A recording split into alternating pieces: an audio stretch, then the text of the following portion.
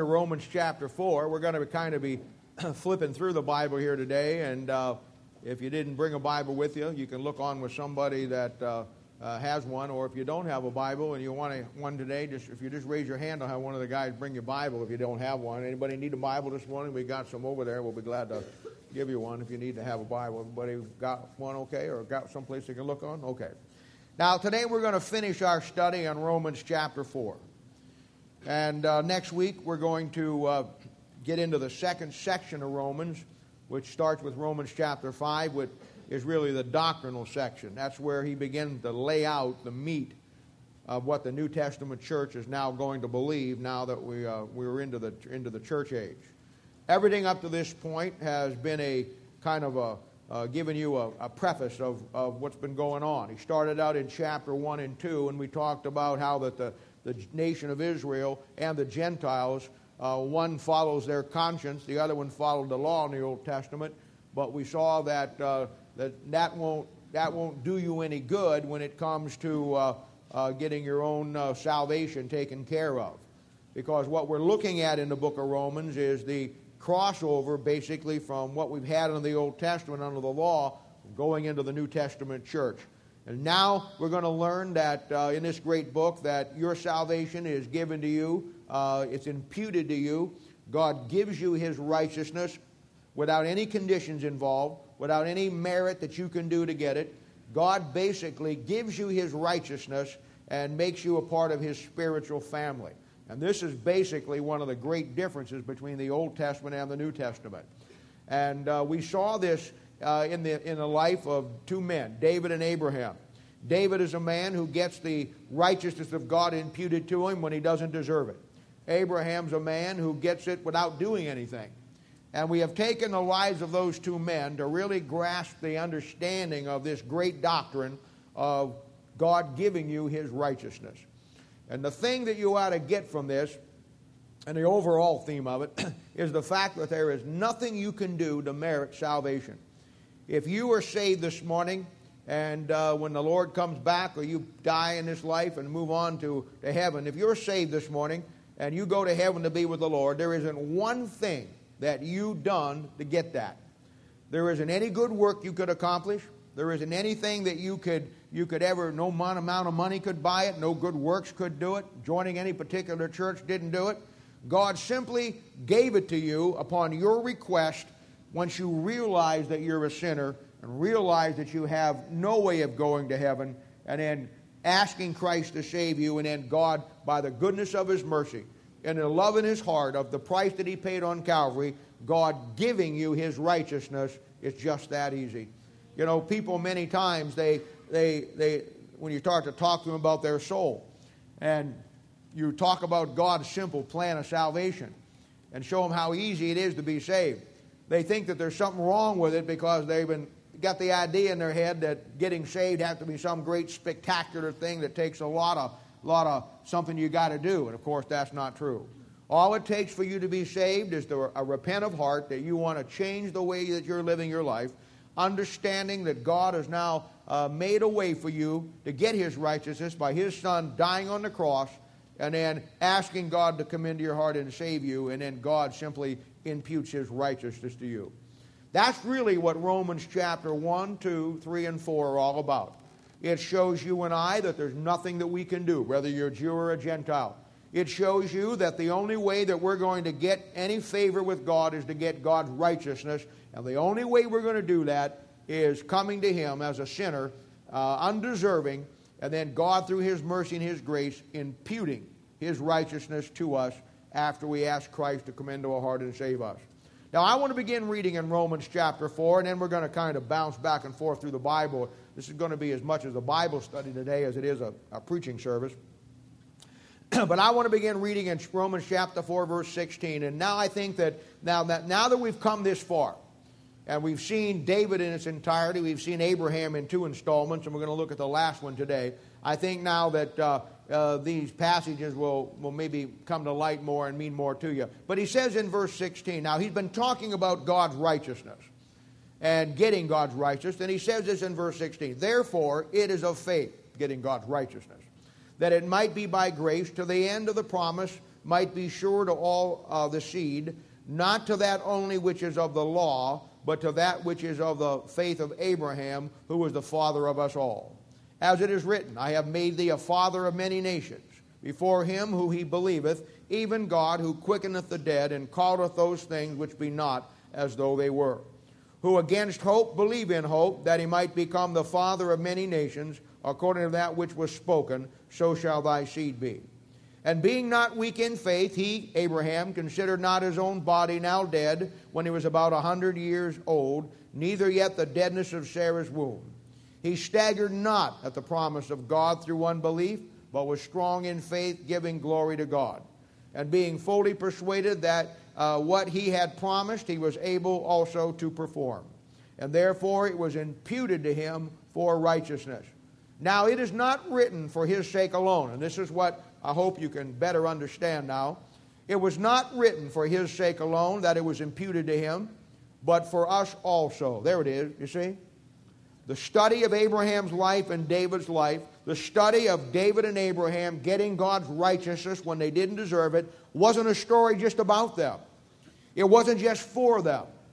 Now maybe you better understand that it says, but for us also, to whom it shall be imputed. If we believe on him that raised up Jesus our Lord from the dead, who was delivered for our offenses and was raised again for our justification. Father, we thank you and praise you now. We ask you to help us with this day, help us with this message. Give us the clarity of thought and the understanding to be able to take from all of this, Lord, and put it to work in our hearts and our lives. Help us to see and understand the truths that are here and help us to get them into our hearts and our lives. And we'll thank you and praise you in Jesus' name. For his sake we ask it. Amen. Now we have examined Abraham's life already in two aspects.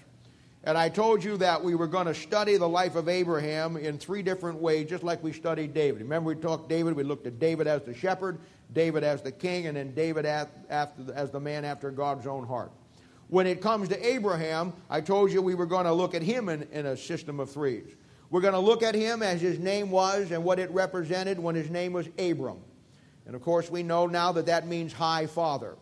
Then last week we saw the great concept and we laid it out what it means in the Bible when God changes a person's name. And we saw that God, in Abraham's case, changed his name from Abram, which means high father, to Abraham, which means the father of many nations. And I showed you last week how that is one of the greatest studies you'll ever take in the Bible and what it means to you when you come to that point in your life that once you get saved and you work through the struggles and the process of things of getting where you really get your head screwed on straight, where you have to make that final decision that I'm going to really give it all to God or I'm going to keep it all to myself. And at that point, when a person makes that decision and begins to follow God, then that signifies God changing their name. When God changed Abraham's name, it was a time in his life where he had, through a progression, had come to the point where he had struggled, just like you and I do. And he had had failures, just like you and I do. And yet he came to a point in his life when he says, you know what, he grew far enough that he began to see and understand the vision of God. We've talked about God's will in your life, God's plan in your life, and God's work for your life. And now today we're going to look at Abraham in our third installment, and we're going to look at Abraham in probably one of the greatest studies you'll ever take of any man in the Bible, and that is the study of Abraham as God's friend. You know there's only two men in the Bible that the Bible says were God's friend. Now I know that God obviously had more other friends and he would equate his friends as that, I know that. But when God does something like that, it's for our attention. Because what it's saying is this: if you want to really understand how to be God's friend, if you want to understand what it takes to be God's friend, then you want to study not only the life of Abraham, but you want to study the life of Moses. Those are the only two men in the Bible that God gives them the distinction of him saying, they're my friend. Now we're going to look at Abraham today. In Isaiah chapter 41, you don't have to turn to it, I'll read it for you. You're going to be turning enough here in your Bible in a minute. But Isaiah chapter 41 verse 8, you want to jot this down. This is a great verse. It says, "But thou, Israel, art my servant Jacob, whom I have chosen of the seed of Abraham," and then comma, "my friend." You know, I personally think that's one of the greatest testimonies in all of the Bible. I can't think of anything that God could say about me that would please me more than for God to say about Bob Alexander, Bob Alexander is my friend. I don't know of any greater tribute that anybody could pay to anybody. But certainly God, knowing who God is, knowing what God is, knowing the holiness of God and the character of God and the qualities of God, and knowing what God looks for, knowing the fact that in the Old Testament, when God came down, He would even walk through the Israelites' camp till all the unclean things were taken out of the way. And yet for God to look at a mortal man, for God to look at a mortal man and to say about that man, you know that guy? He's my friend. I just can't think of anything better that anybody could ever say, or God could ever say, or you could ever get to a place in your life when you could ever attain anything any better than that. And you know what? We all are under the illusion, and this is so true. And I want this today for even a short period of time. I want to kind of break the bubble we all live in. And I know that by this afternoon we'll have got our bubble repair kit out and have fixed it up and blown it back up. I know we all are. But I want this time to not only be a challenge to your heart, but I want it to be a reality for you. I want you to stop and see for a moment the illusion that we all have that we are really God's friend. If I was to start, and maybe some of you younger Christians, you wouldn't say this because, you know what, you haven't learned to quite play the game yet. But if I was to go down through the average group of Christians, and I'd ask them, I'd just start, say I had 50 people, and I'd walk down through them and I'd say, do you consider yourself as a friend of God? And they'd say yes. Probably, in most cases, all 50 people that are saved people would probably say, yeah, I think I'm God's friend. Now, if you would go back to that same 50 people once you worked your way to the end of the line and say, okay, you said that you think that you're God's friend. Let me ask you a question. What does it take to be God's friend in the Bible? I guarantee you that the same 50 people who said and thought that they were God's friend probably couldn't give you the thing in the Bible that shows you what it takes to be God's friend. Now, we talked about pleasing God a couple of weeks ago, see? And we found out, remember I asked the question, do you really think you please God? And I said, where do you go definitive in the Bible to really find out if you do please God? And of course, Hebrews chapter 11 is where we went, and we found out the only way we please God is to have faith in God. So you can't use that answer again. The same 50 people that you would ask them, do you count yourself as God's friend? And they think because they're saved and they go to church and they read their Bible and they tithe or they whatever, they think that because they don't live the idea lifestyle, of a worldly person, and they go to church and they try to do the best that they can, they think that that's all it requires to be God's friend. Well, I got news for you. I think at one time I read one place where there's over 200,000 characters in the Bible. Out of 200,000 plus characters in the Bible, God only gave the distinction to two men that were His friend. Two men out of over 200,000 characters in the Bible. I guarantee you to understand how to be God's friend lies in the lives of these two men. Yet you'd ask your average Christian, they wouldn't know that. You know why? I'll tell you why. And this is true of me just as much as it is you. I'm not somebody standing up here claiming to be God's friend. This is the how-to class for you. I'm not doing that. But I'll tell you this. We all fall into the same illusion.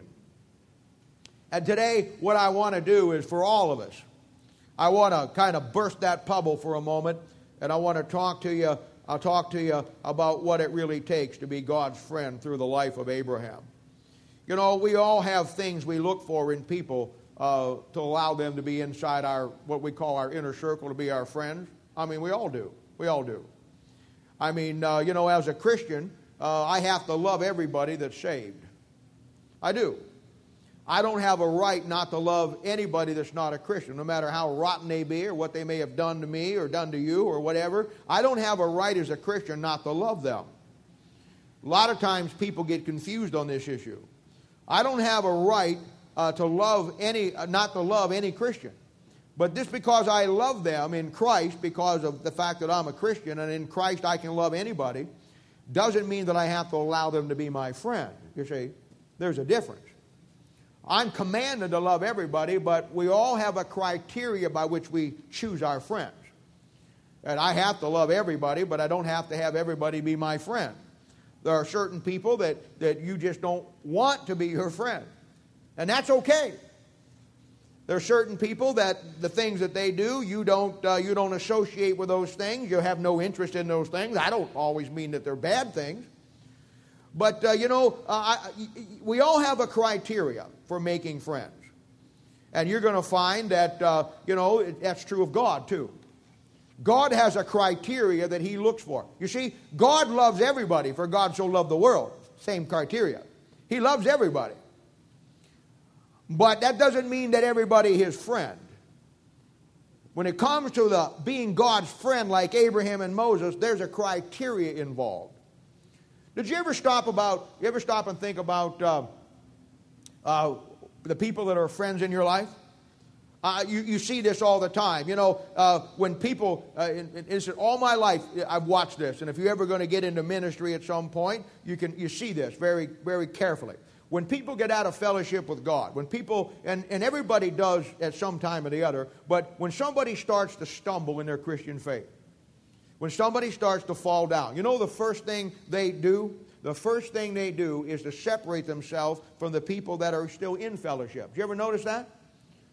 Why is that? Because the things that the other people are doing convicts them of what they're not doing anymore.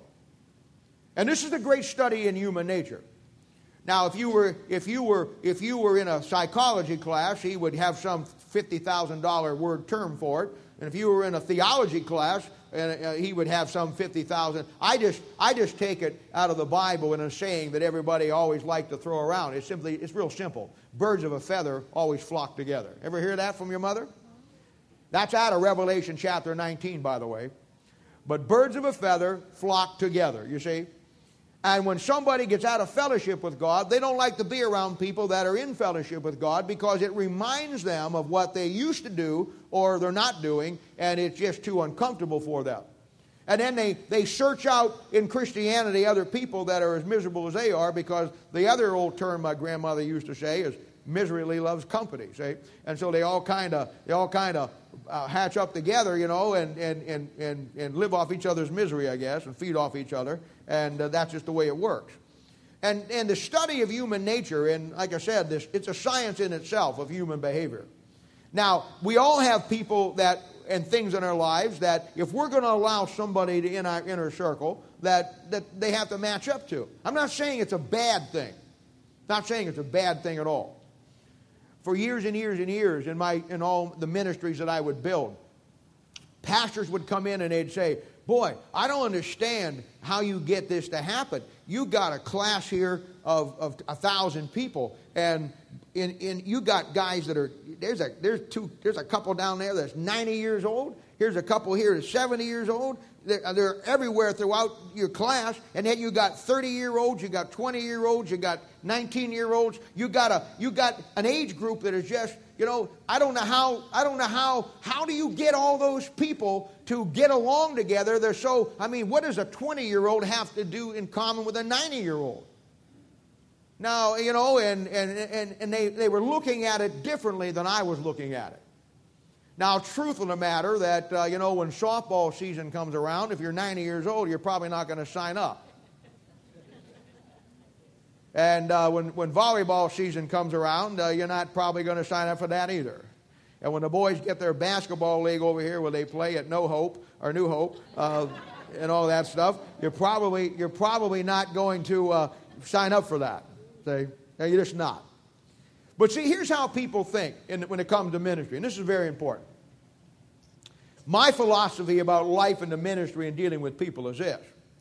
Truly, I know that any social group, whatever age you are, you all gravitate to your own age groups. Now, in most churches or most ministries, they put the emphasis on the activities that people do. They have all the things for people to do, and then it's a thing where somebody says, well, you know, the older people say, well, I'm not going to that class because I like the Bible teaching, but it's all geared for this, and it's all geared toward young people, and geared for this, and geared for that. And of course, so then you have a problem with that. And I never geared my ministries toward any particular activity that we did. I always geared my people toward ministry, because maybe a 20-year-old and a 90-year-old don't have anything compatible on the volleyball court or the basketball court or the softball field, but a 22-year-old and a 90-year-old can minister together in the same scenario. See? When you put the emphasis on ministry and not activities, the social groups find their own little water levels where they all just go to. When you put the emphasis on when you put the emphasis on the activities, then they all get into little groups and no ministry ever gets accomplished. In other words, the thing that I look for and the thing that I build in and understand that everything we do here isn't about the activity. It isn't about the social event. It's about the ministry that comes out of it. It's about getting a bunch of. I tell my softball coaches and my volleyball coaches, I said, think of it like this. Don't think of it as you've got a softball team trying to figure out how to win people to Christ and witness to people to Christ. Think of it this way. You got yourself a church and you're going to figure out how to play softball. Just reverse the process. The number one thing is ministry. And ministry knows no age boundary. And so, you know, in my life, when I look at things and my criteria for friends in my own life, and hey, and you've been around me, I'm a fun guy. You invite me to something at your house, whether it's a little kid's birthday party or it's a big kid's birthday party or whatever the case. If I don't have something planned that can keep me, I'll be there. You know why? Because I like a party. That's the way I am. And, you know, the more to eat, the better. I mean, I like hanging out with people. I'm a people person. But I'm not under the illusion that when I hang out with people, I'm always on the prowl. I'm always looking for somebody that will fit into my ministry and understand that maybe there's somebody that can really benefit and help me as much as I can help them. And because when I think of friends, when I think of people that I'm close to, it's people that share the same passion for the Word of God and for the ministry and for the things of God that I do.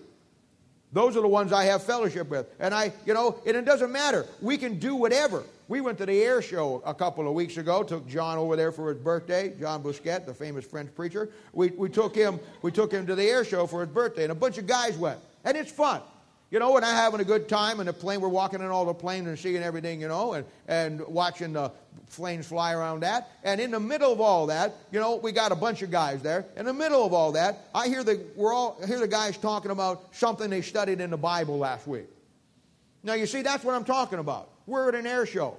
Has nothing to do with the Bible. We're 100 miles from Old Paths Baptist Church. We're out in the middle of a tarmac, 25,000-foot runway. B-17s, B-24s, B-1 bombers, everything in the world there. I mean, enough hot dogs and nachos and big broski sandwiches to put you in hog heaven for the rest of your life. And in the middle of all that, you see, we just can't get away about talking about the Bible. No, that's where I'm at. See, that's where I'm at. That's where I'm at. I like to do all things that are fun. Now, for me, it's Proverbs chapter 27, verse 17. This verse says, "Iron sharpeneth iron, so a man sharpeneth the countenance of his friend." Now that's what I'm looking for. I want people around me who are going to sharpen my countenance. I want people who are going to be around me that are going to help make me better, not help make me worse. I want people around me that are going to sharpen my countenance, and maybe I can sharpen theirs. You know, that iron sharpeneth iron thing, that's put in the time period where they had iron, they didn't have anything to sharpen it with, so they took the iron, another piece of iron, and they sharpened that iron with another piece of iron. And it's exactly a picture of where we ought to be as Christians. And the people that I want in my life, that are my friends, hey, we all have criteria for it. You have a criteria for who you allow to be your friend. It's okay. It may be different than my criteria. That's my point. I'm trying to show you. Everybody has a criteria of how we choose friends. In my life, I want people around me that are going to keep me fresh. I want people around me that are going to keep me sharp. that my hanging out with them and them being in my world is going to be something that I'm going to be better for. They're going to strengthen me in my relationship with God. There's people in this church that you come over and see me on a weekly basis, or I have time with you that we go through things together, and you leave my office up there, and you think that and you all say it, you say, man, that really helped me out. Thank you so much for helping me. You really helped me figure that thing out. I love you so much. You really helped me get all this thing down. And you walk out of that office, and you have no idea that you did more for me than I did for you. Okay? That's what Bible friends are supposed to do.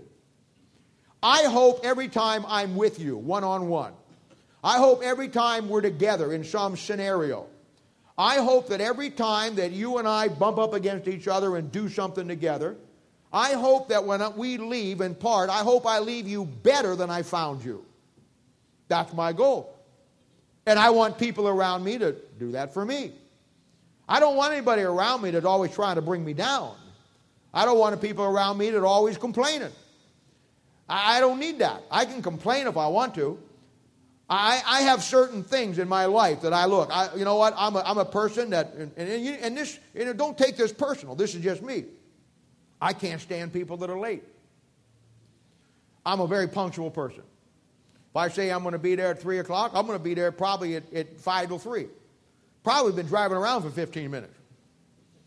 But I just can't stand people that are late. We were in Romania one time, and I told everybody when we were going to the airport at 10 o'clock, and I had some malingerers who always held up everybody else. We're in a foreign country, and I had their passports. You know what I did? I left them at the hotel because they were 15 minutes late. Went on to the airport, and I had their passports. They weren't going anywhere. And I taught them a lesson, and those same people were never late again. Never late again. Of course, they're still in Romania. I don't know how they're doing now. But I made up. It just drives me nuts. Drives me nuts. I can't stand disorganization. Now, my wife's back there going, oh, yeah, you got to see our bedroom. I know where she's going with this, but you know what? Don't pay it. In my own, and one thing, I am a great organized person. On the other hand, I'm the most disorganized person you ever saw in your life. But I guess I'm organized where it counts, as far as I'm concerned, anyhow. But I can't stand disorganization. I can't stand dysfunctionality. I can't stand people when they get up in the morning and they're still planning what they were going to do yesterday. I can't deal with that. I mean, that just drives me nuts. And if you ever see me in a situation where I'm over against the wall like this, and I got my hands across my chest and like this, and one hand's holding my lips, it's because I'm in a situation that I want to say something, but I know I can't say something, so I'm just biding my time and biting my tongue. See? We all have our quirks. Those are my quirks. Bible says confess your faults one to another. Here we go. Where I'm at. See? I can't stand procrastination. It just drives me nuts when somebody says, yeah, I'll do it. 2 weeks later, haven't done it. 3 weeks later, haven't done it. I can't stand stuff. People borrow stuff and never give it back. You know how many books I've lost to some of you crooks out there that's got my stuff? And see, I'm stupid. It's my own fault. My own fault. Because I won't write your name down if you took a book. You know why? Because I'm the ever-forgiving, ever-loving, ever-trusting. See? So you're ripping me off left and right. Your libraries are filled with books. If you looked in the flyleaf, it says, Bob Alexander, this is his book. You're a crook if you still have this. See? I like people who do what they do when they say they're going to do it. That's just me. That's just me. And it's a thing where, and you have your own criteria. My point is this. God has a criteria for him having friends. You have yours, I have mine. Mine are goofy, some of them. Yours are goofy, some of them. But that's where we're at. And we have to love everybody. But you know what? You have a criteria by which you allow people into your inner circle. And you may even allow people into that inner circle, but to become your close friends, you know what? They're going to have to line up with what you like. And you guys, some of you guys, and I appreciate this, some of you guys, most of us are KU guys, and Sean back here is Missouri, but we still let him come to church, you see. Now, Sean's my friend. Sean's my friend. I got to say, Missouri played pretty good ball yesterday, oh, did they, huh? See? I'm switching over a little bit there. But I'm not talking about things like that, you see. It's a thing where when it comes down to things in your life, you have a right to have a criteria. And all I'm saying is, God's got a criteria. And I want you to see what that is today. And let me say that. I'm going to give you the answer, you know. When we get here a little bit. But I want the reality of this. You know, we sing the song down at the mission a lot. And sometimes we sing it here. It says this. It says, what a friend we have in Jesus. That's a great song. I would like, Bubba, I'm going to commission you. Could you sing that down at the mission? And you sing it good. You know who you sound like when you sing it? Have you ever seen Cool Hand Luke? You never saw Cool Hand Luke? Oh, Bubba. How many people have seen Cool Hand Luke? Oh, Bubba! I'll tell you, Bubba, hey, forget it, Bubba. You're done. You're out, man. Out. Remember in the song of Cool Hand Luke there, the guy on the guitar? What song was he singing in that movie? Huh? What? No, yeah, he did, but what was the good hymn? I had to clarify. What was the good hymn that he was singing? When all the people were coming and visiting their people in prison in the farm there, he was singing, "What a friend we have in Jesus." Okay? And I love that style, you know. Every time I hear that, I think of those prisoners in there, you know, who are locked up for life, and yet to the fact that somewhere in their life they're reflecting and they heard their old mama singing that song, "What a friend we have in Jesus." Bubba sings it like that movie. That's what it reminds me of. I'm going to commission you to write a new song. Take the song, "What a Friend We Have in Jesus," and then write an anti-song to it that says, "What kind of friend does Jesus have in us?" You know, that's the real issue. Certainly it isn't the issue of what a friend we have in Jesus. The real question is, what kind of friend does Jesus have in you and in me? That's the question. That's the question. I talked to you a while back about Amos chapter 3, verse 3. It says, "How can two walk together except they be agreed?" How do you become God's friend and walk with God without having God's passion, without having God's heart, without having God's vision, without having God's work? Now, all of this is found in the study of a man named Abraham, who starts out Abram and comes to Abraham, and then who comes to the point where in the process, he fulfills God's will, plan, and his work, and he becomes the friend of God. His life is a record for you and for me. It starts in Genesis chapter 11, and if I remember right, it ends in Genesis chapter 25, around verse 7 or 8. And here we find his journey through life. Here we find not only his journey, we find our journey. You know what else we find in here? We find not only his struggles, we find our struggles.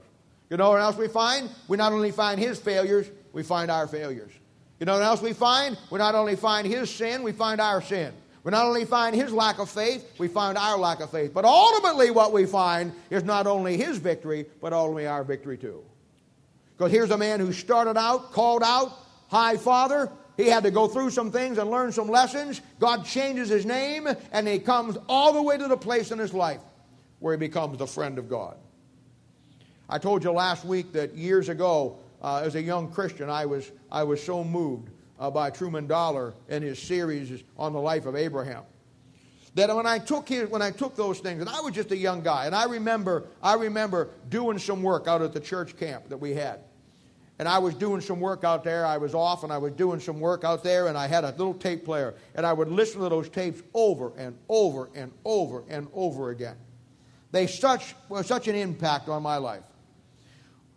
When I began to do my own study time around them, like many of you do, I broke Abraham's life down in what I believed were the three areas that really gave him the victory and brought him to the place where he was God's friend. Now, I already told you about Abraham, and the friend of God. I'm not talking about that. That's another study.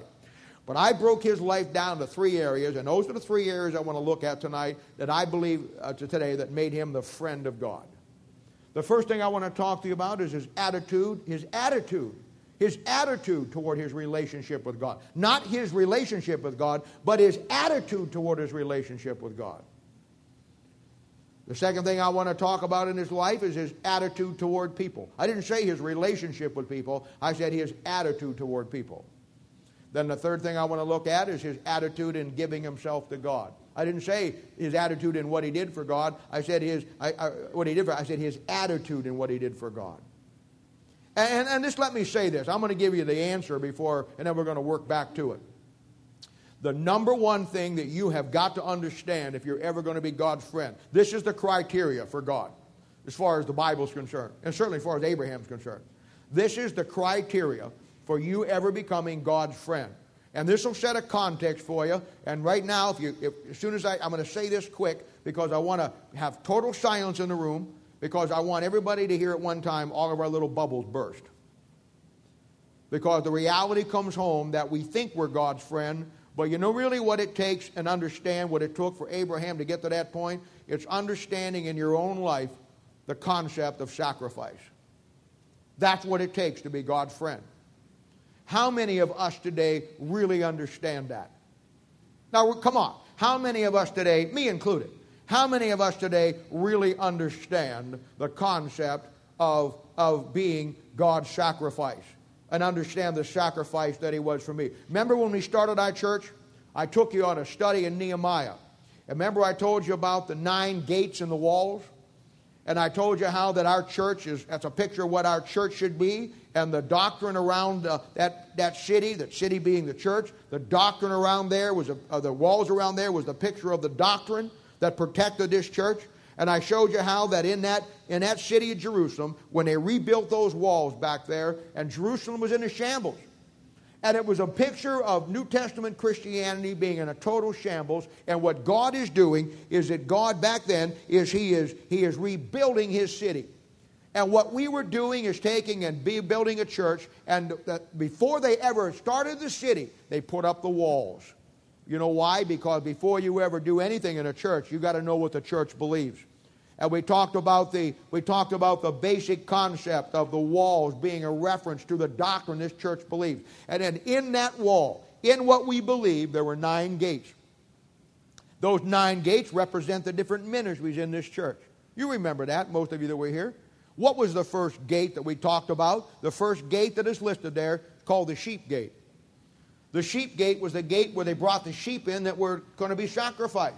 And you remember back then I told you that the number one thing that God looks at in any church, and the number one thing that determines a church's value to God, its usability to God, and its power with God, is does the church ever get to the place where it understands what sacrifice really is? I told you that. Here we are, 5 years later. 5 years later. And obviously,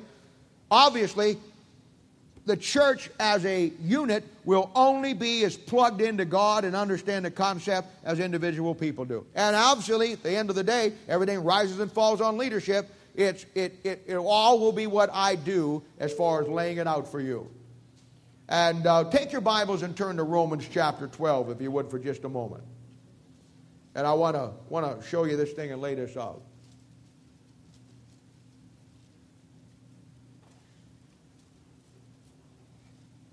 Now, Romans chapter 12, verses 1 and 2. When we get into Romans chapter 12, we're going to have a great time with this, but I want to look at it today. It says this, Romans chapter 12, verses 1 and 2.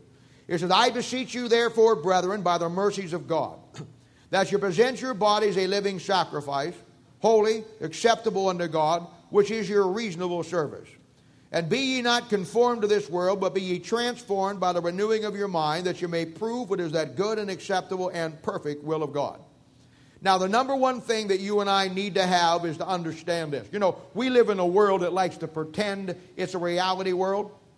So when you go on to TV, you find what you find, reality TV, see? And we live in a world that likes to pretend that you listen to Bill O'Reilly and he got what he calls the no-spin zone.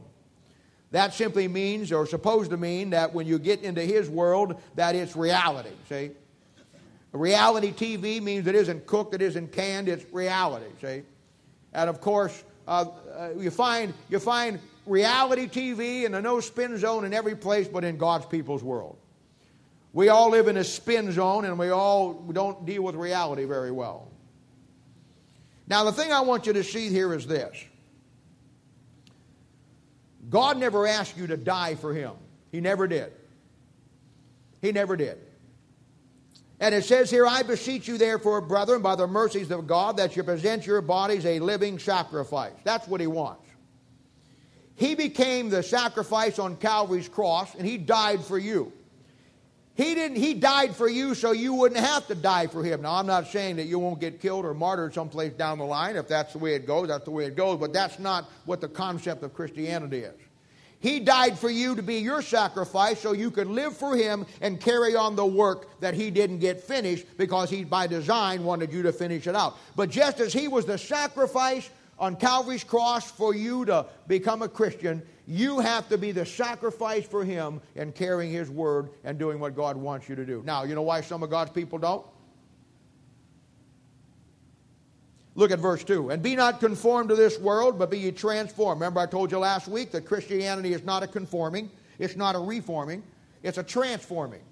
How do you transform yourself? Look at it. By the renewing of your mind. That comes that you have to begin to think a new way. You don't think the old way. You keep thinking the old way and you're going to get messed up to the place where you got to start thinking a new way. You got to start changing how you think by renewing your mind. Now look at this. That ye may prove what is that good and acceptable and perfect will of God. You see, you and I have something to prove in your life. You and I have something to prove. To a lost and dying world, we have something to prove. And what we are to prove is that good and acceptable and perfect will of God. In other words, Christ in you, the hope of glory. Now, you know why people don't do that? Look at verse 1. I beseech you, therefore, brethren, by the mercies of God, that you present your bodies a living sacrifice, wholly acceptable unto God, which is your reasonable service. You know why God's people today don't become those living sacrifices? I'll tell you why in a heartbeat. You know why God's people get saved and live their lives and never meaningfully ever learn the real meaning of sacrifice, therefore never really becoming God's friend? I'll tell you why. They simply think that it's unreasonable for God to ask them to do that. Oh, it wasn't unreasonable for God to send His Son down to die on the cross. We're all glad about that. But it is unreasonable for God to ask you, after you get saved, to put aside the things in your life and fulfill God's plan for your life. That's unreasonable. And when you meet a child of God, whether he knows it or not, she knows it or not, or they admit it or not, if they get saved and don't fulfill, and through the process of time, they don't get to the point where Abraham is, in some place in their journey, they have come to the conclusion. They've come now to the conclusion that really giving God everything and really turning your life over to God and turning everything over, changing your way of thinking, and everything that has to go along with it is simply an unreasonable request by God. That's where you're at. God says it's a reasonable service. We come to the point where we think it's unreasonable. And then you know what we do? We stack all the things. You know what we do, don't you? We stack all. You know when you want to go buy something and you really know you probably shouldn't buy it, but you really want it anyhow. You know what we all do? We start to think of every reason why we should have it. I've had people that bought houses that they never should have bought. And you know, but they want the house, they can't afford the house. Maybe probably the rest of their life they're bouncing checks like the Harlem Globetrotters, but they got to have it. They bought a house, they want the house. And you know how they justify it in their mind? We'll use this house for ministry. That's not a reason. We find a way of justifying whatever we want to do. Say, that's what we do.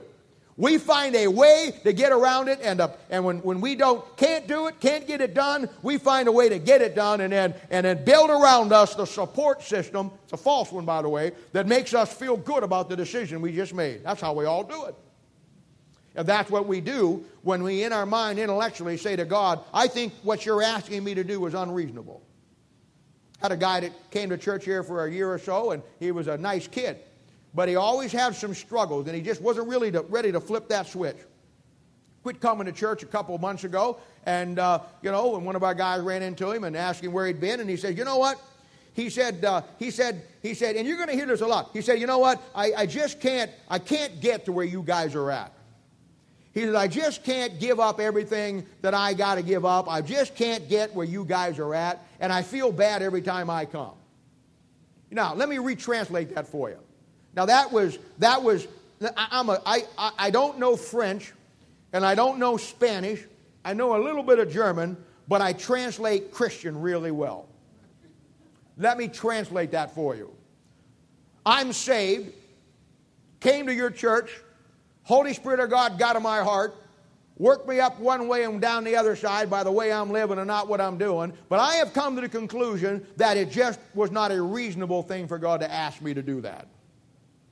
So I'm going to go where I feel more comfortable, which is nowhere, and I'm going to build in my life all those things that I think are going to make me happy. And 5 or 10, 15 years from now, when life is ruined and it's a mess, you know what? It'll all come back to that bad decision of not dealing with the reality, because some child of God who thought it was reasonable for God the Son to die on the cross and agonize for him. You thought that part was reasonable, but your part of giving back to the sacrifice, you thought was unreasonable. And that's where we're at. That's exactly where we're at. That's exactly where we're at. Now let's look at these 3 areas. And to help this, we're going to use a contrast. And I'm basically just going to, now we want to go back to Genesis now and turn back to Genesis chapter 18. Now I want to look at these 3 areas, and we want to look at them from a contrast standpoint. And we're gonna get a reality check here on how Abraham got to be God's friend. I already told you it comes down to understanding sacrifice. Now let's look at this thing. Let's start with his attitude toward his relationship with God. Now look in Genesis chapter 18. Now this is about Abraham here. And Abraham now is on the plains of Mamre, and it's a hot day, and he's sitting in the shade of the tent door. Now let's pick it up here. And we're going to study now Abraham's attitude toward his relationship with God. Let's see some parallels. And the Lord appeared unto him in the plains of Mamre, and he sat on the tent door in the heat of the day. And he lifted up his eyes and looked, and lo, 3 men stood by him. And when he saw them, he ran to meet them from the tent door, bowed himself toward the ground, and said, My Lord, if now I have found favor in thy sight, pass not away. I pray thee from thy servant, let a little water, I pray you, be fetched, and wash your feet, and rest yourself under the tree. Now, the first thing I want you to realize that this is Abraham after God has changed his name. He got his name changed in 17, and now this is 18, and now he's Abraham. But there's some great things I want you to see here. Now, I don't mean to get theological on you, because I want to keep this light and fluffy today so you can all grab it. And I don't mean to get Bible on you, but let me ask you a question. How did he know that was the Lord? 3 men came. Now, without getting into a great theological dissertation on it and getting deep on you, you know that all angels look alike. And the angel of the Lord, which is Christ in the Bible, looks just like the other angels. I say it all the time. Remember me telling you that if Jesus Christ walked in that door and the devil walked in that door and Christ walked up here and stood here and the devil walked up and stood here, I told you many, many times, you couldn't tell them apart. Because they look the same. They are created in God's image, even though one is fallen. And if the devil walked in that door and Jesus Christ walked in that door and they stood up here, you couldn't tell them apart except one way. So here you got 2 angels and the angel of the Lord, or Jesus Christ in an Old Testament appearance before he got his human body, as the angel of the Lord. Now those 3 angels look, again, I don't have time this one. This is a great study for Thursday night if you want to ask it. Those 3 angels look exactly alike. Angel number 1 looks like angel number 2, and angel number 1 and angel number 2 looks like the angel of the Lord number 3, Jesus Christ. They're indistinguishable. They didn't show up and have little name tags like Mormons that said, I'm angel 1, I'm angel 2, and the other one says, I'm Jesus Christ, the angel of the Lord. They weren't wearing T-shirts that said, I am him, the real thing, Coke, you know. No, it wasn't that way. How did Abraham, who saw 3, put it in easy terms for you, 3 sons of God. One of them was the Son of God. 2 of them were a sons of God. How did Abraham look at those 3 angels, one of them being the angel of the Lord, who look exactly alike? How did he discern which one was the angel of the Lord? You notice he didn't shoot a scattergun like we would have done and said, angels or lords. He said, Lord, singular. Out of those 3 who looked alike, he discerned which one was the Son of God. That's a question. That thing drive you nuts. You see, he recognized in the crowd of the sons of God, he recognized who God was. Now, I'll tell you something else. Look at verse 2. And he lifted up his eyes and looked. 3 men stood by him, and when he saw them, he ran to meet them. He was excited at the prospect of spending time with God. He ran to him. It wasn't like, oh, God's here. I'm going to have to go spend some time with him. He ran to him. He couldn't wait for the prospect of having time with God. And I'm telling you, man,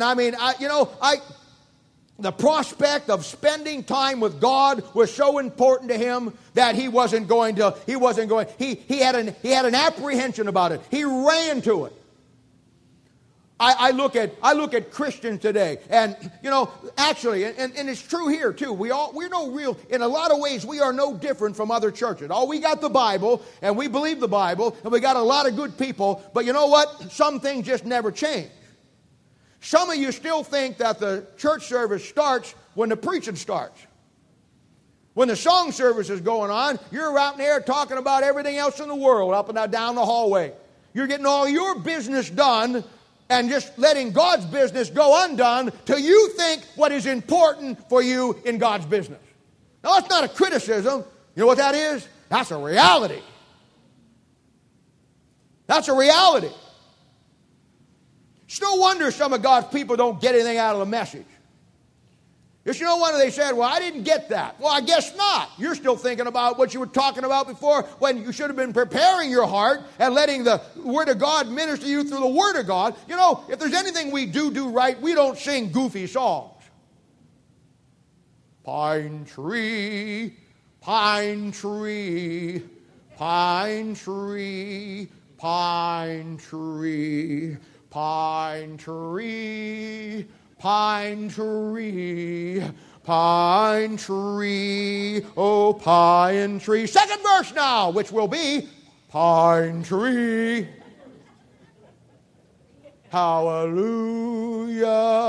hallelujah, oh hallelujah, oh what's it to ya?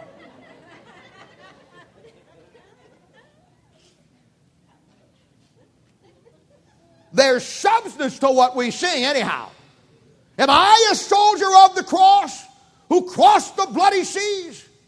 See, that's got power to it. That's a lot better than pine tree. You got to hear the third verse of Pine Tree, or it's great.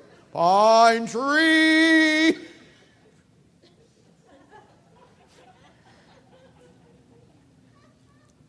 It doesn't start when I come up and say, open your Bible. If it's going to start anywhere, it's going to start when, let's take up the offering. That's where I'm coming from. No. But we get the idea that when you want it to start is when it starts. And I've got things on my agenda that, you know what? Danny, could you just stop singing for another 5 minutes till I get this recipe down? Tell you, see? He ran. Nothing was going to get in his way. Nothing was going to get in his way. The prospect of spending time with God, tell you what, you ought to get up on, I don't understand some of you. Bless your heart, I know if you're sick, you're sick. We got people that come even when they're sick. And I appreciate that. That speaks well of your character. As long as you don't have anything communicable that you're going to give to me. Give it to everybody else. But I don't understand the concept. I don't understand the concept of staying up late on Saturday night and then look at it Sunday morning when the alarm clock goes off and just say, oh, I'm too tired to go to church today. I don't get that. I don't get that. I guarantee you had Chief tickets this afternoon if they were playing in town. You could be up all night long. You'd be there. In other words, we get where we want to go. You know what your life ought to be? On Sunday morning, Saturday night? You know what it ought to be? You ought to be out there doing whatever you're doing, and you ought to look at that thing and say, oh boy. Well, I thought tonight was fun. Boy, tomorrow's church. Oh, I'm really excited. I'm going to get home. And you get to bed. You got to go to bed at 8:30 because you're so excited to be here in the morning. It takes you 2 or 3 hours just flopping back and forth before you finally get off to sleep. And you get up in the morning and you got anticipation. You're in there and you're in the shower and you're up there, and your water's coming down and it's hot. You ever notice how people sing in the shower? Do you know why that is? There's a science behind that in the Bible.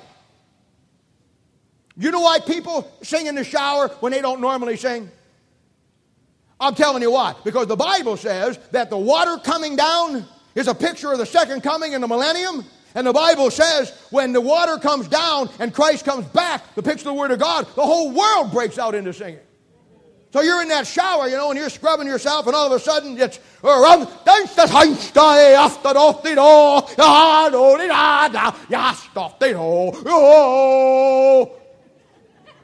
wife pulls back. What is going on with you in there? It just comes over you. When I'm in the shower, it just hits me. I think I'm in a quartet. I've always wanted to sing in a quartet. I need 3 other guys to hide my bad voice. But I'm in there, and I don't know why, but when you're in the water and the steam's coming up, your voice does sound better than it does like here. And I'm not sure why that is. And the only way I'd ever sing before church is he had a shower here. Of course, he put one in a new building over there, so maybe that's how we'll do it. But you're in there, you know, and you're just singing around. You know why? Because that's a picture of the way the whole world's going to be when the water of the Word of God drenches this planet. Now, I don't know if all that's true or not, but I just thought that you ought to know that when you get in the shower, something takes over. That's a picture of the Spirit of God taking over your life.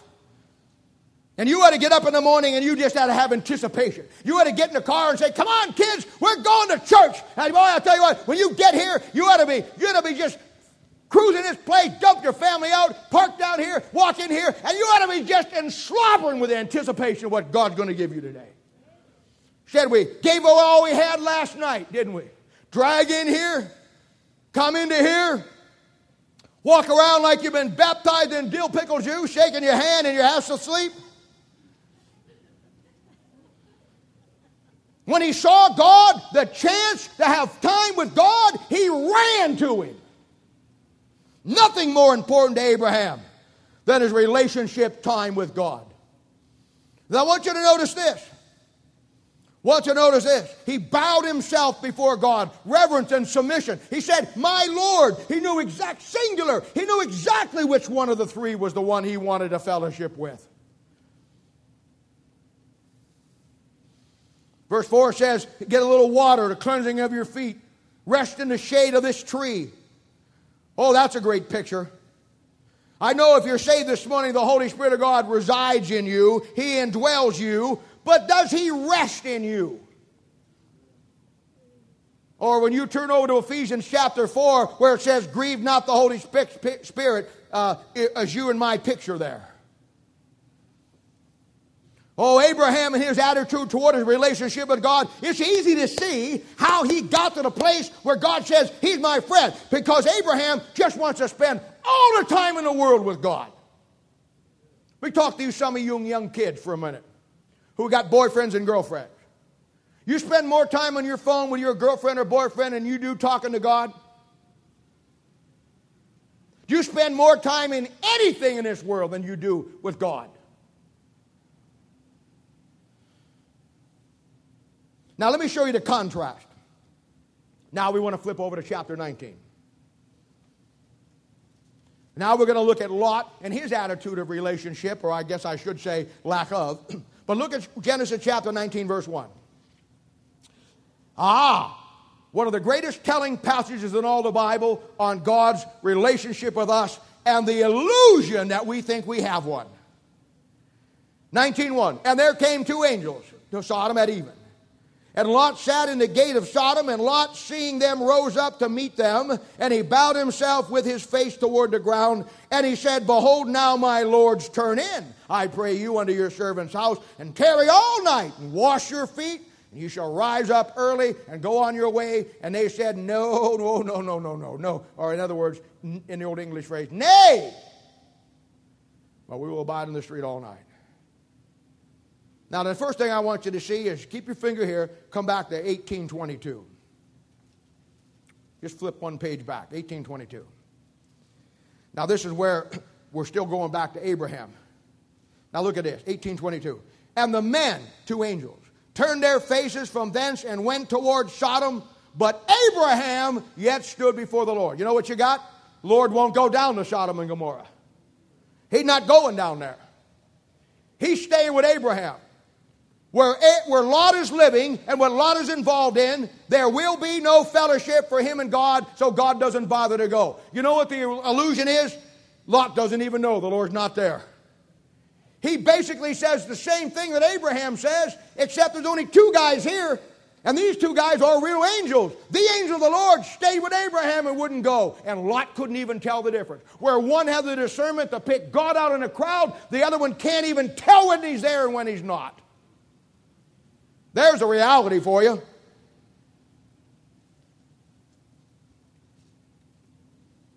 Now watch this. It looks like it's the same, but watch this. Now here's where he gets he kind of covers all the bases. This raises your suspicion.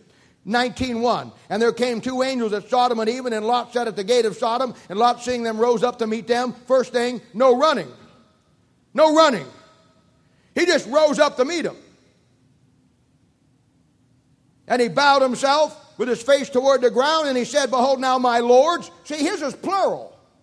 Abraham's was singular. He couldn't discern who it was. He just knew it was somebody spiritual. So he's covering the bases. He says, lords. Abraham said, Lord. Did you know that Abraham's is the uppercase letters like I taught you a couple Thursday nights ago? This one's lowercase letters. That means something in your Bible.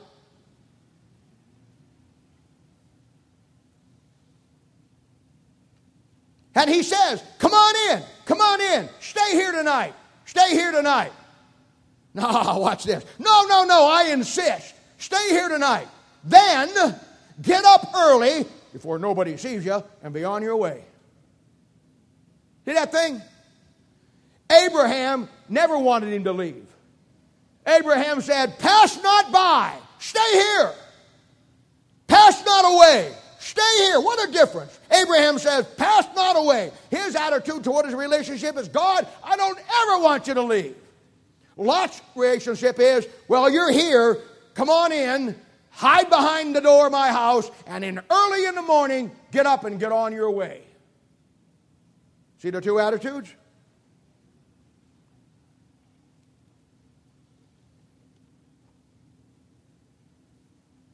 To so many of God's people, God is just, when you have a need, He is a convenience.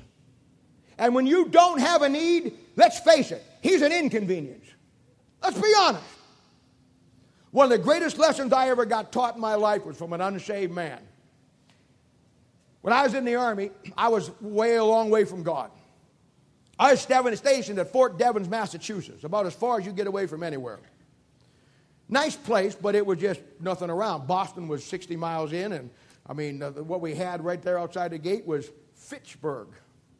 The name says it all. And a guy there lived up in Providence, Rhode Island. Of course, if you know anything about New England, everything is pretty close. And he said, you know what? We had a long weekend, and he says, I want you to come home with me. We were buddies. He said, I want you to come home with me. Everybody's got a 3-day pass. You're going to be stuck here by yourself. Come on home with me. My parents would love to have you come. Well, I said, okay, let's go. So I drove with him up to Providence, Rhode Island. And he lived, a nice kid. Family was Roman Catholic. He was Roman Catholic. Put me up in their home. Went out. They took me out. We all went out to dinner on Friday night and had a great time Saturday. And they gave me my own room. It was kind of adjacent to everything. And on Sunday morning, I'm sleeping, or half asleep, and everybody's up. And I hear the conversation between this kid, can't remember his name anymore, and his dad. Now, they were, you get into Providence, Rhode Island, or in Massachusetts, you're into some old-time Catholics. The churches look like the old cathedrals of Europe because they've been around there forever. That's where it all kind of started. And it was, these guys were staunch Catholics. No criticism, they just were staunch Catholics. And I was about as out of fellowship as you could ever find in your life. And I heard the conversation between this kid and his dad.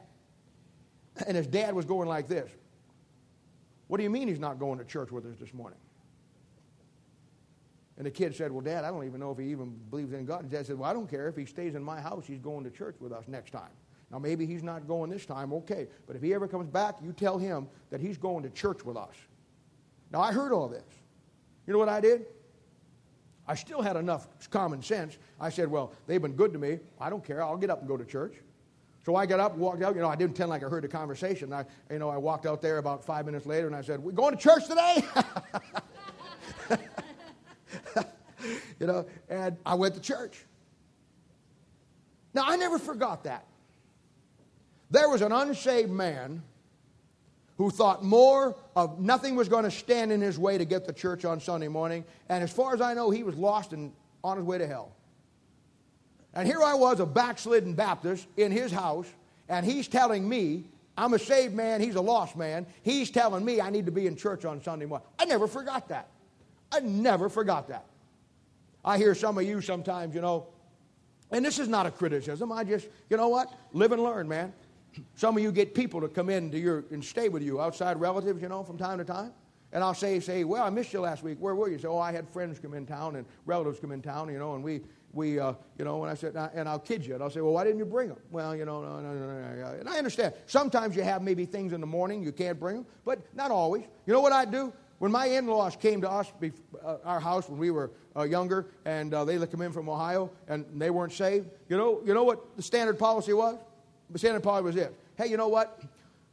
We're going to go to church in the morning, and we'd love to have you go. Well, no, I don't think we're going to go. I don't think we're going to go. And then, you know what my response was? Well, that's fine. Well, the coffee's over here, there's bagels over here, and there's breakfast food here. We'll be back about 1:30, and then let's all hook up and go to lunch.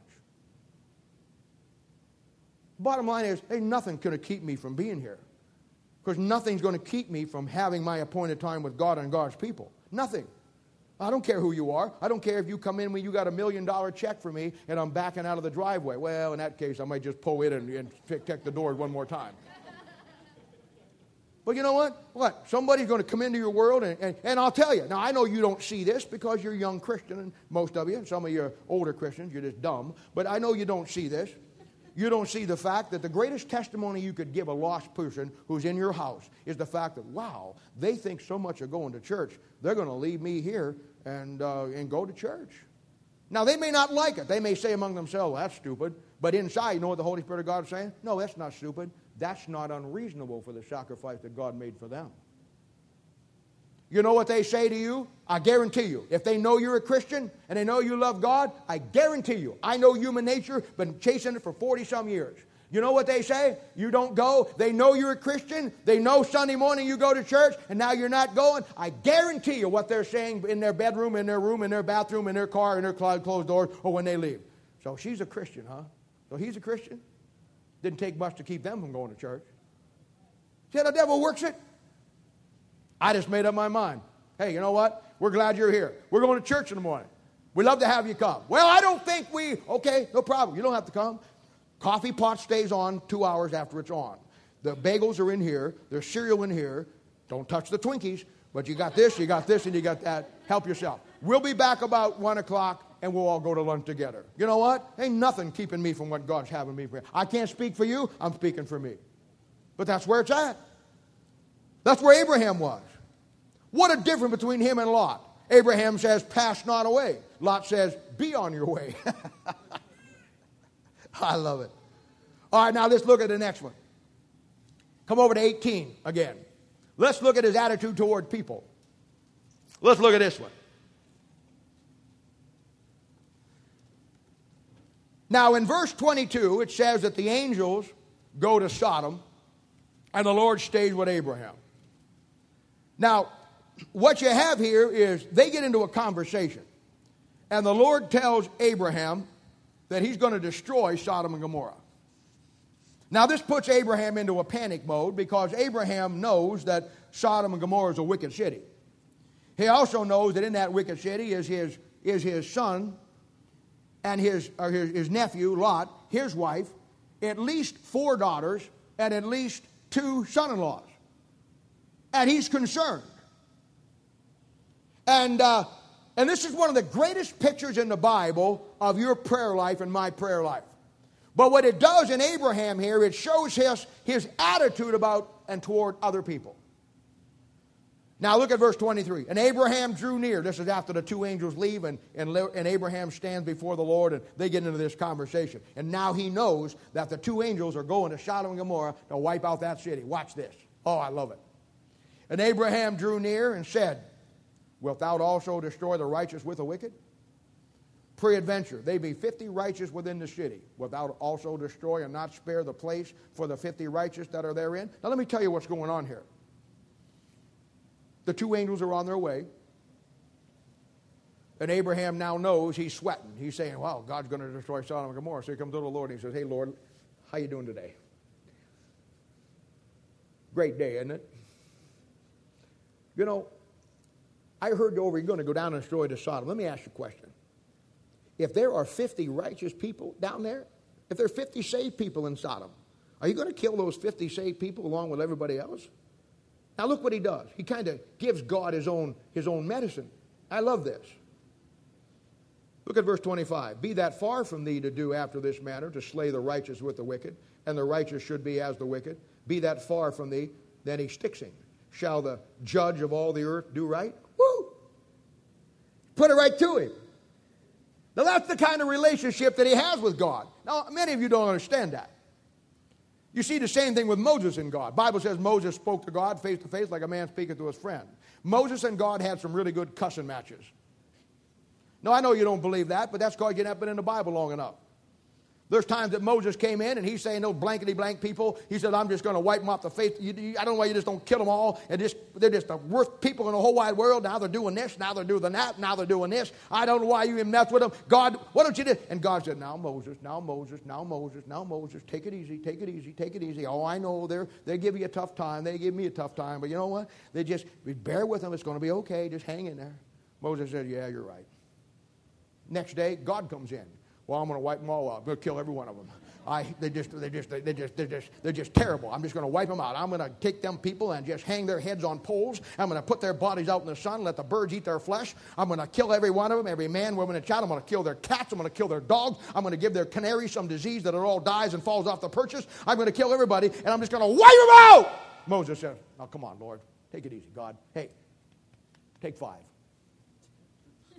Imagine Moses telling God to take 5. Take 5. Take a big breath. Oh, don't do that. You'll suck in the whole universe. just take it easy. Just take it easy. Just take it easy. That's the relationship that I'm talking about. And some of you laugh at that and you think that's funny, and it is funny. But you know what? It's also true. And most of God's people can't ever get to that. You know why? Because you're not God's friend. You're not God's friend. You know there's things you can say to people that are truly your friends, and you can vent to, and you can let off steam to, that you can't say to somebody that's not your friend? Well, you better not anyhow. That's just the way it is. This is incredible. So what happens down here? God knows there's not 50 people. Abraham hopes there is. But he don't think so either. So what happens from 26, 27, 28, 29, 30, 31, and 32 is what I call the old countdown. After he got him in verse 26 to say, okay, if there's 50, I won't destroy it, then Abraham drops the bar. Well, how about if there's 45? God says, oh, we're playing this game. Okay, there's 45. And then he says, okay, how about if there's 40? Okay, if there's 40. Okay, Lord, now we're going to make a big leap. How about if there's only 30? God says 30 and I won't destroy this city. Great. How about if there's only 20? You got it. Verse 20, 31, if there's only 20. And then Abraham says, okay, Lord, now look, you are the God of the universe and you are the greatest God in the world and I love you and you're my friend. But how about this? How about if we only find 10? God kind of looks at him and smiles and says, you got it. If I find 10 saved people down there that are righteous people, I won't destroy the city. You know what Abraham's thinking? Here's what he's thinking. You got Lot, there's 1. His wife, there's 2. You got 2 daughters at home, that's 4. And then you got at least 2 daughters, maybe, we're just going to say 2. 2 other daughters who have 2 husbands. That would be 4, 5, 6. That's 7. You know what he's thinking? Lot's been down there 20 years, folks. He says certainly he's got his family, and certainly he's got 3 other people in 20 years that he's won to Christ. That's how he's thinking. But you notice this? You know how he's grown? You know how back in Genesis chapter 14, when Lot got in trouble? Remember when the Sodomites come and got him and took him down there? What did Abraham do? He got an army of men and he went after them and he saved Lot and brought him back. You notice he ain't going down to get him out now? He's staying with the Lord. He learned some things. Millions of people are about to die. Sodom is going to be wiped off the map. And he is burdened because of the fact that his nephew, and there's people there that don't know God, who are going to die and spend an eternity in hell. And he lifts up a petition toward God because he's got the right attitude toward people. Let's see the contrast. Let's see the contrast. Now come to Genesis chapter 19. Let's pick it up in verse 3. Just one page back. Now remember now, they're in there. They didn't want to stay in the house. And if you know anything about Sodom and Gomorrah was it was a place of sodomites, queers, homosexuals. And the whole city is wicked. And remember now, the angels don't want to stay in Lot's house. They want to stay in the street. Oh, this is a great passage. Verse 3, and he pressed upon them greatly. Stay in my house. Come on, stay in my house. And they turned in and entered into his house, and he made them a feast, and they did eat unleavened bread, and they did eat. But before they lay down, here it comes. The men of the city, even the men of Sodom, compassed the house round about, both small, old and young, and the people from every quarter, kind of like the French Quarter.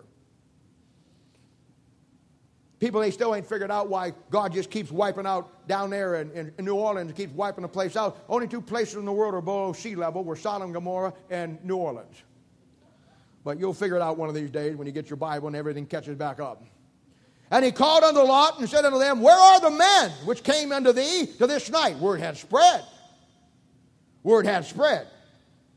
And Lot, bring them out that we may know them. Now, I don't want to get graphic here, but that doesn't mean, hi, my name is Bob, your name is Mr. Queer. Good to have you here. Thank you for being in town. That's not what I'm talking about.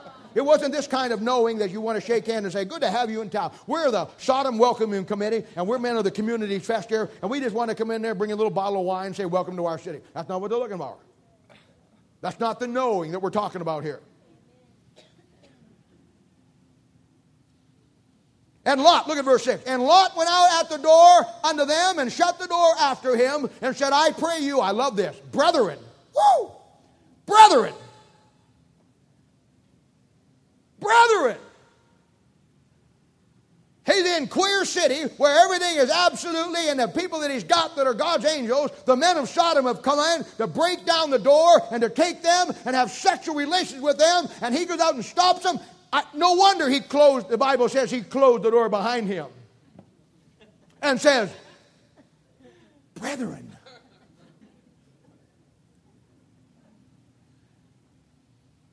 What an insight into where his attitude is. Look at verse 8. Verse 7. I pray to you, brethren, do not so wickedly. Verse 8. Behold, I have now 2 daughters which have not known man. Let me, I pray you, bring them out unto you and do them as good as in your eyes. Only these men do nothing, therefore. What a value system. What a value system.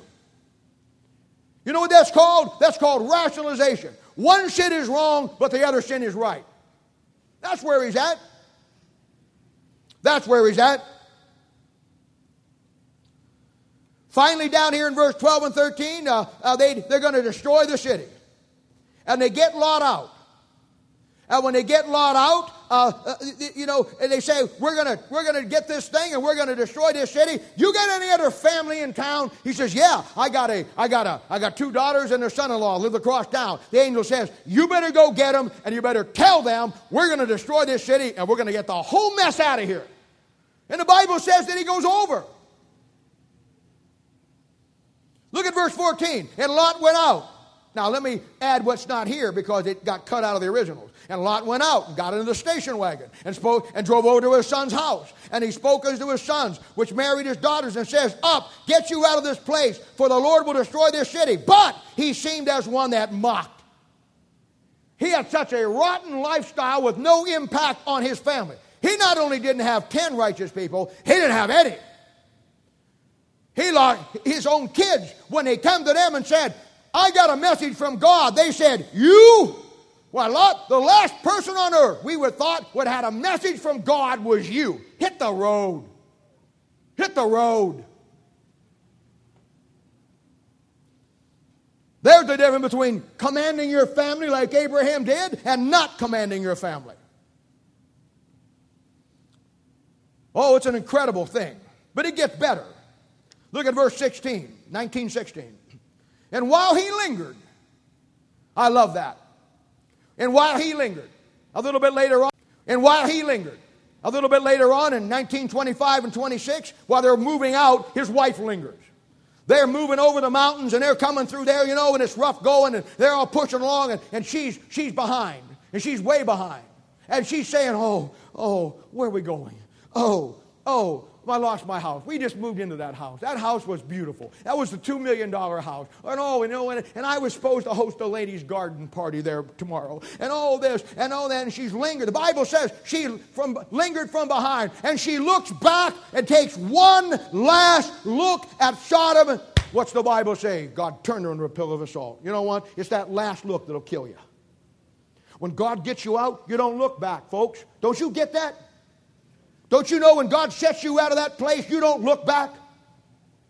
Don't you know that Paul said, not looking behind, but pressing forward toward the prize, the mark of the highest calling of God? Don't you know that every time you look back, you will linger? Most of you can't get that. Most of you are lingerers. While he lingered, he's not even in a hurry to get out, and he knows judgment's going to fall. Now that's a great counseling principle. And it's a great truth about Lot and about his wife. Because you begin to realize, ladies and gentlemen, the real problem here. The real problem, and this is true in dealing with people. People are going to come into you, and you're going to work with people with me, part of this work, and you're going to have people come in there with problems. And the thing that you got to realize is simply this. The problem here wasn't getting Lot out of Sodom. The problem here was getting Sodom out of Lot.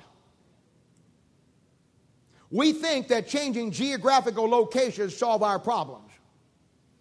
We think that a new dress, a new car, a new this, a new that will make what you feel bad about go away.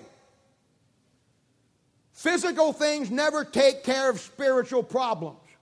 The problem here wasn't getting him out of Sodom. The problem was that he was in Sodom and Sodom wasn't going to get out of him. You know what he needed? He needed his mind renewed. He needed a new way of thinking. I like this. Look at verse 19. Verse 17. And it came to pass when they had brought them forth abroad that he said, escape for thy life. The angel speaking now. Look not behind thee. Good advice. Neither stay thou on all the plain. Escape to the mountain, lest thou be consumed. And Lot said unto them, oh, no. You know what? I love people. I love people that when they got all kinds of problems. You're going to find this. They got all kinds of problems. They come in and tell you their problems. They're unhappy, and they don't like what's going on. They got all kinds of catastrophes in their life. And the moment you start to help them who have no answers for their life, you're going to see this.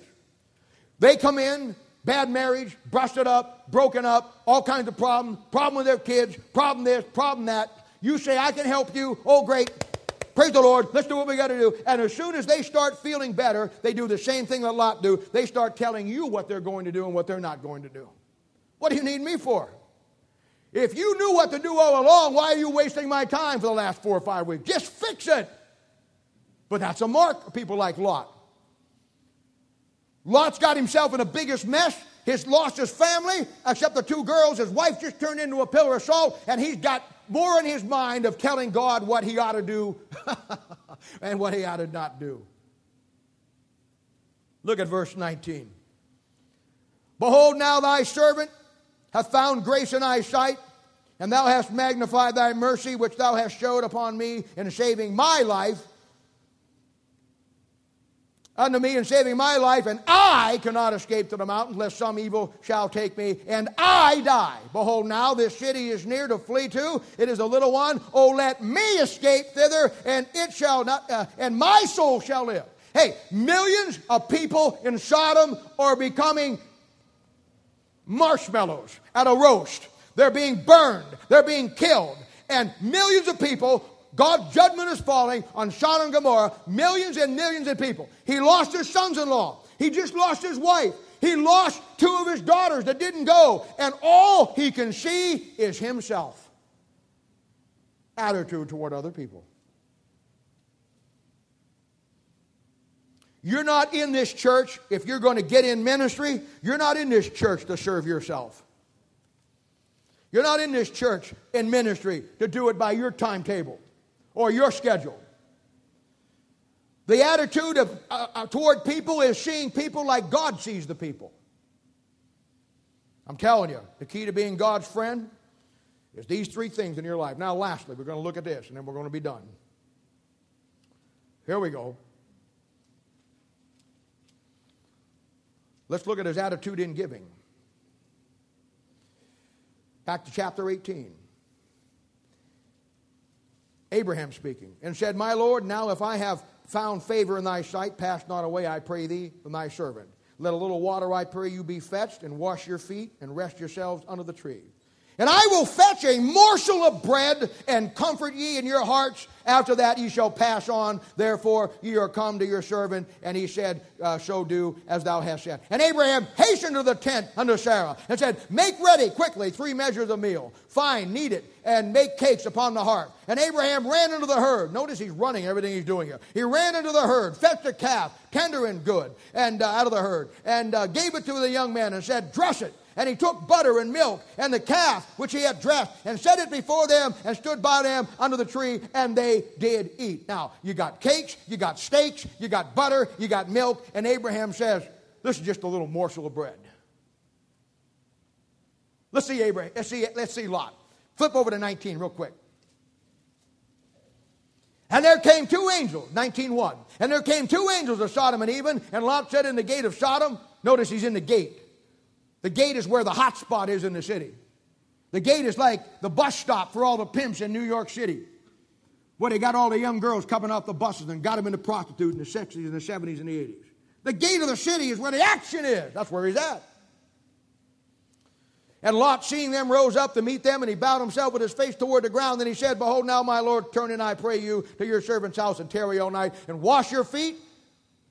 And ye also rise and go on your ways. And they said, Nay, but we will abide in the streets. And he pressed upon them greatly, and they turned into his house, and he entered the house. And he made them a feast, and did bake unleavened bread, and they did eat. You see the contrast? What he calls a feast is unleavened bread. Did you ever eat unleavened bread? Unleavened bread is the ungodliest stuff you'll ever eat in your life. It is bread without any leaven in it. It was only to be used in certain sacrifices in the Old Testament. It's the bread that nobody ate unless you had to, as far as a sacrifice was concerned, and that's what he's serving them. You see, Abraham gives him the best he has, and his attitude about it is, it's a morsel of bread. He takes a morsel of bread, gives it to him, and says, whoa, look at the feast. See the attitude? It's different. The difference is giving God your very best versus giving God what nobody wants and keeps the best for yourself. That's what it is. It's exactly what it is. Now I want you to see the end of his journey here.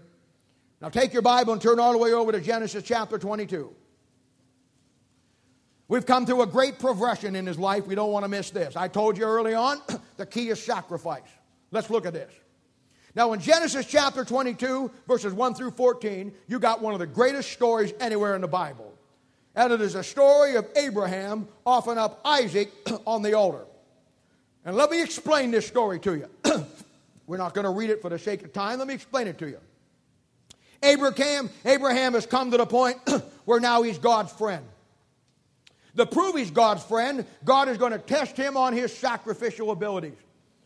And he's going to take the very thing that Abraham dreamed about, the very thing that Abraham waited for, the very thing that God promised Abraham, the very thing that Abraham loved. In fact, it says in the passage, when God tells him to, he says, Take thy son, whom thou lovest, and get into the mountains of Moriah, where I tell you to go, and there I want you to offer that boy up as a sacrifice. So you know what Abraham does? He does just that. He gets the boy, a couple other guys to go with him. He gets the wood. He gets the knife. He gets everything he needs. And the Bible says it's a 3-day journey. What do you think went through Abraham's mind those 3 nights? When they're sitting around that campfire late at night and it's kind of chilly, and little Isaac snuggles over to him, puts his arm around him, and he puts his arm around little Isaac. Little Isaac looks up and said, Daddy, I sure do love these trips we take together. I love you with all my heart. And Daddy, knowing inside his heart in 2 days, he's going to give that boy on the altar and kill him and give him to God. What do you think went through his heart, Mama? Daddy, what do you think went through his heart? The next day, and they're down there and the same thing. He sees that boy riding in front of him, and he's thinking, I got to kill that kid in one more day. God, what are you doing? God, you brought me this far, gave me this seed, gave me what I prayed for. You said it was going to be a seed to the nations, and now you're going to have me kill him. I don't understand it. I don't like it. I don't understand it.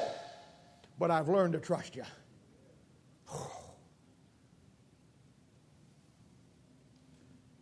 So they got to that place called Mount Moriah. And they got that thing down and he built an altar. Isaac's looking around and he said, gee, Daddy, we're going to make a sacrifice. And he said, that's right, son. He said, well, Daddy, he said, there's the fire, and there's the wood for the fire, and there's the altar, but where's the sacrifice? Abraham looks down with all the wisdom of the Solomon, with all the prophetic mustering in his heart of the great promises of God. He looks down and he says to that young boy, son, don't worry. God will provide himself a lamb. You want to talk about commanding your children? You ever stop and think about this? Isaac's probably 15 or 16 years old. Abraham's at least over 100 years old. At least. A 16, 17-year-old kid to a 100-plus-year-old man. And the Bible says that he bound him. Don't you think Isaac got a little nervous when he took out the rope and said, son, put your hands behind your back, and started to tie his hands up? Do you see anywhere in there where Isaac fought him? You see anywhere where Isaac doubted his dad? You see anywhere where Isaac ever just said, well, you ain't going to do this? Well, you think that Isaac couldn't outrun a 100-plus-year-old man? The point is, he didn't, ladies and gentlemen. He stayed there because he trusted his dad. He had a relationship with his father. And Abraham had learned how to command his children. So when he said, let's tie you up, Isaac, he said, Daddy, whatever you want. Some of you can't even get your kids to come to church.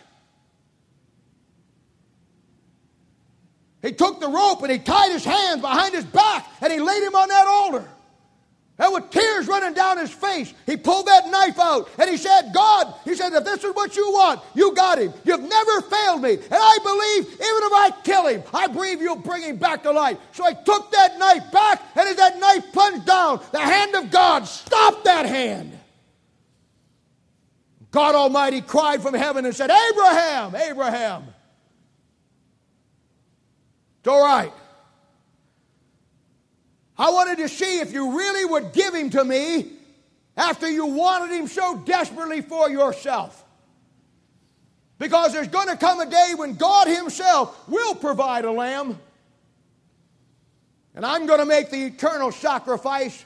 And I just want you to know, if you're going to be my friend, will you make a sacrifice for me like I'm going to make for you? Oh, dear friend, oh my God in heaven, you must see that today.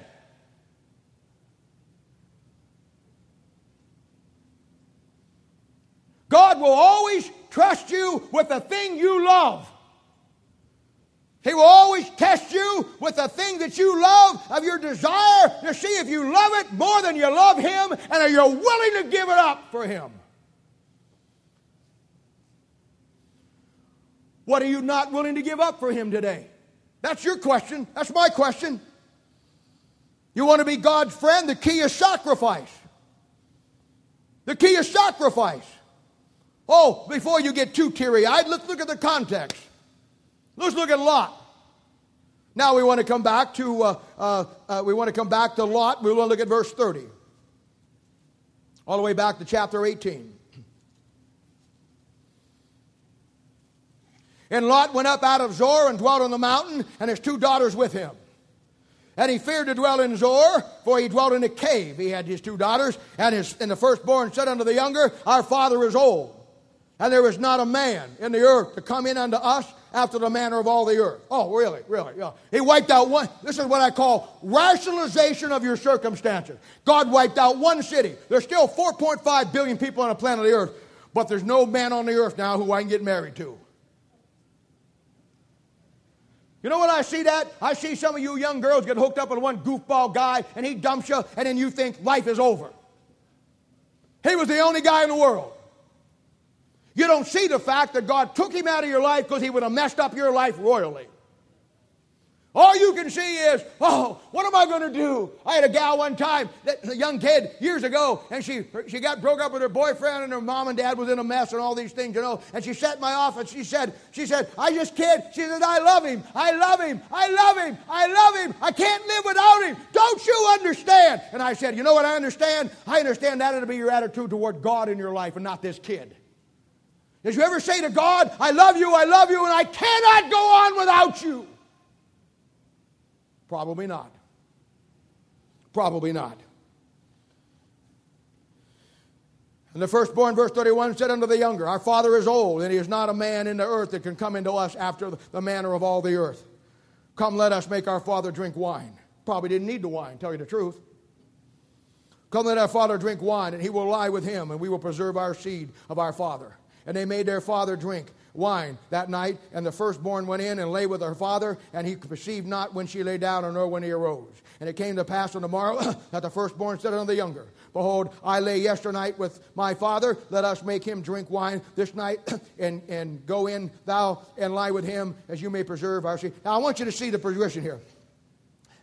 When the parents don't do what's right, when the parents don't command their children, when parents don't do what's right, the first one growing up, the oldest one, the firstborn, they go sour. Now you compound your problem. Because not only is you're doing not what's right, compact the firstborn, it now impacts the next one. And if you see this passage here, you'll find that the younger one got drawn into it by the older one. The older ones will always lead the way. Mom and dad, you're the older. You ought to lead the way. When you don't lead the way, your firstborn will come up, and then they'll lead the way. And if you have 4 or 5 kids, the next one will come up and they'll lead the way. And it'll be the wrong way. Unless mom and dad start commanding their children. Lot went in to talk to his sons-in-law and says, I got a message from God. And they thought he mocked. That's why when you go to your kids and you say, you need to do this, or I want you to do this, and you need to do this, and you better do this, and you better not do this, they just look at you and don't listen to you. You know why? Inside, they're mocking your very advice. Who, you?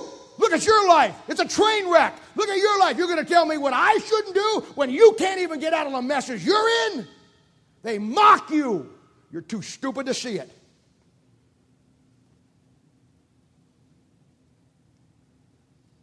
You know what you got here? It's either on the altar of God or it's incest in a cave, but it's one or the other.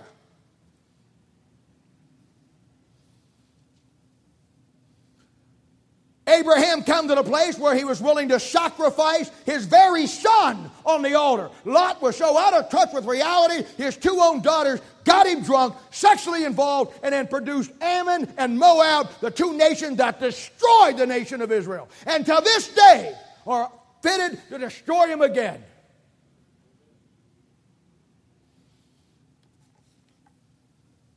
Now, the reality bubble ought to be broke for just a few seconds.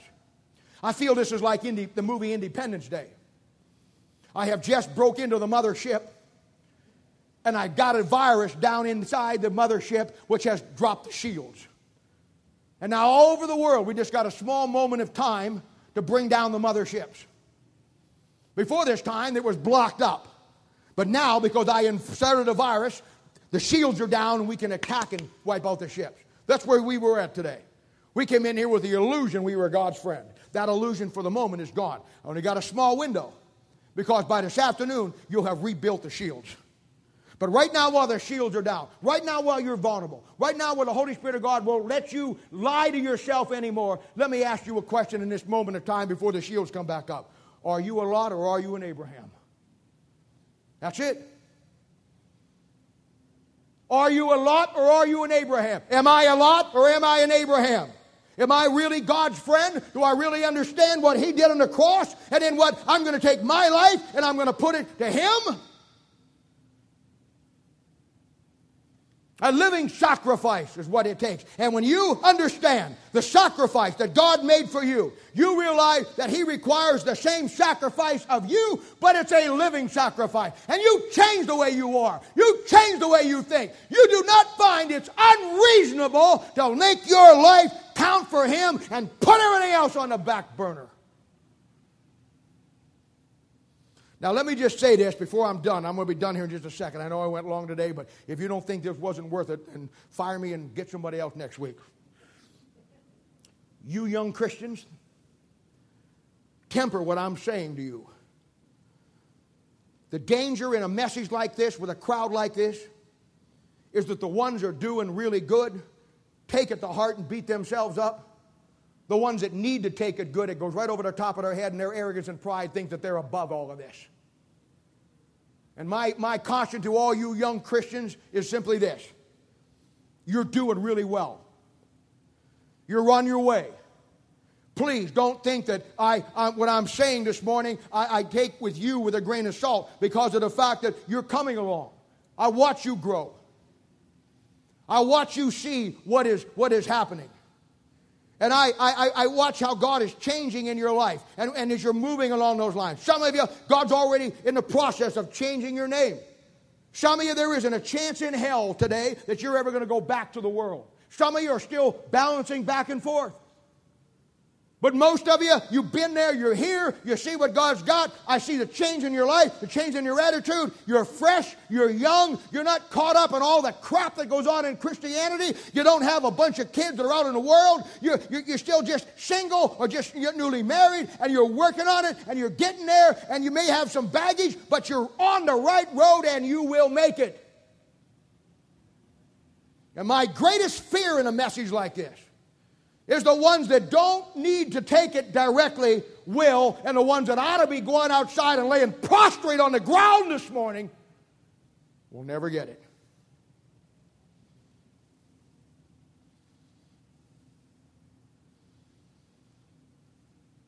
Being God's friend is to understand the price that He paid for you. And then you, with the rest of your life, paying that price for Him. And by doing that, fulfilling God's will for your life, God's plan for your life, and God's work for your life. And my friend, that's exactly what it means to be God's friend. It doesn't mean because you come to church. It doesn't mean because you give God what's left of your life. It doesn't mean that you tip God on the offerings. It doesn't mean that you give lip service to God. It doesn't mean that you walk around this church presenting yourself like you're some great Bible student when you couldn't get your own life where it needs to be.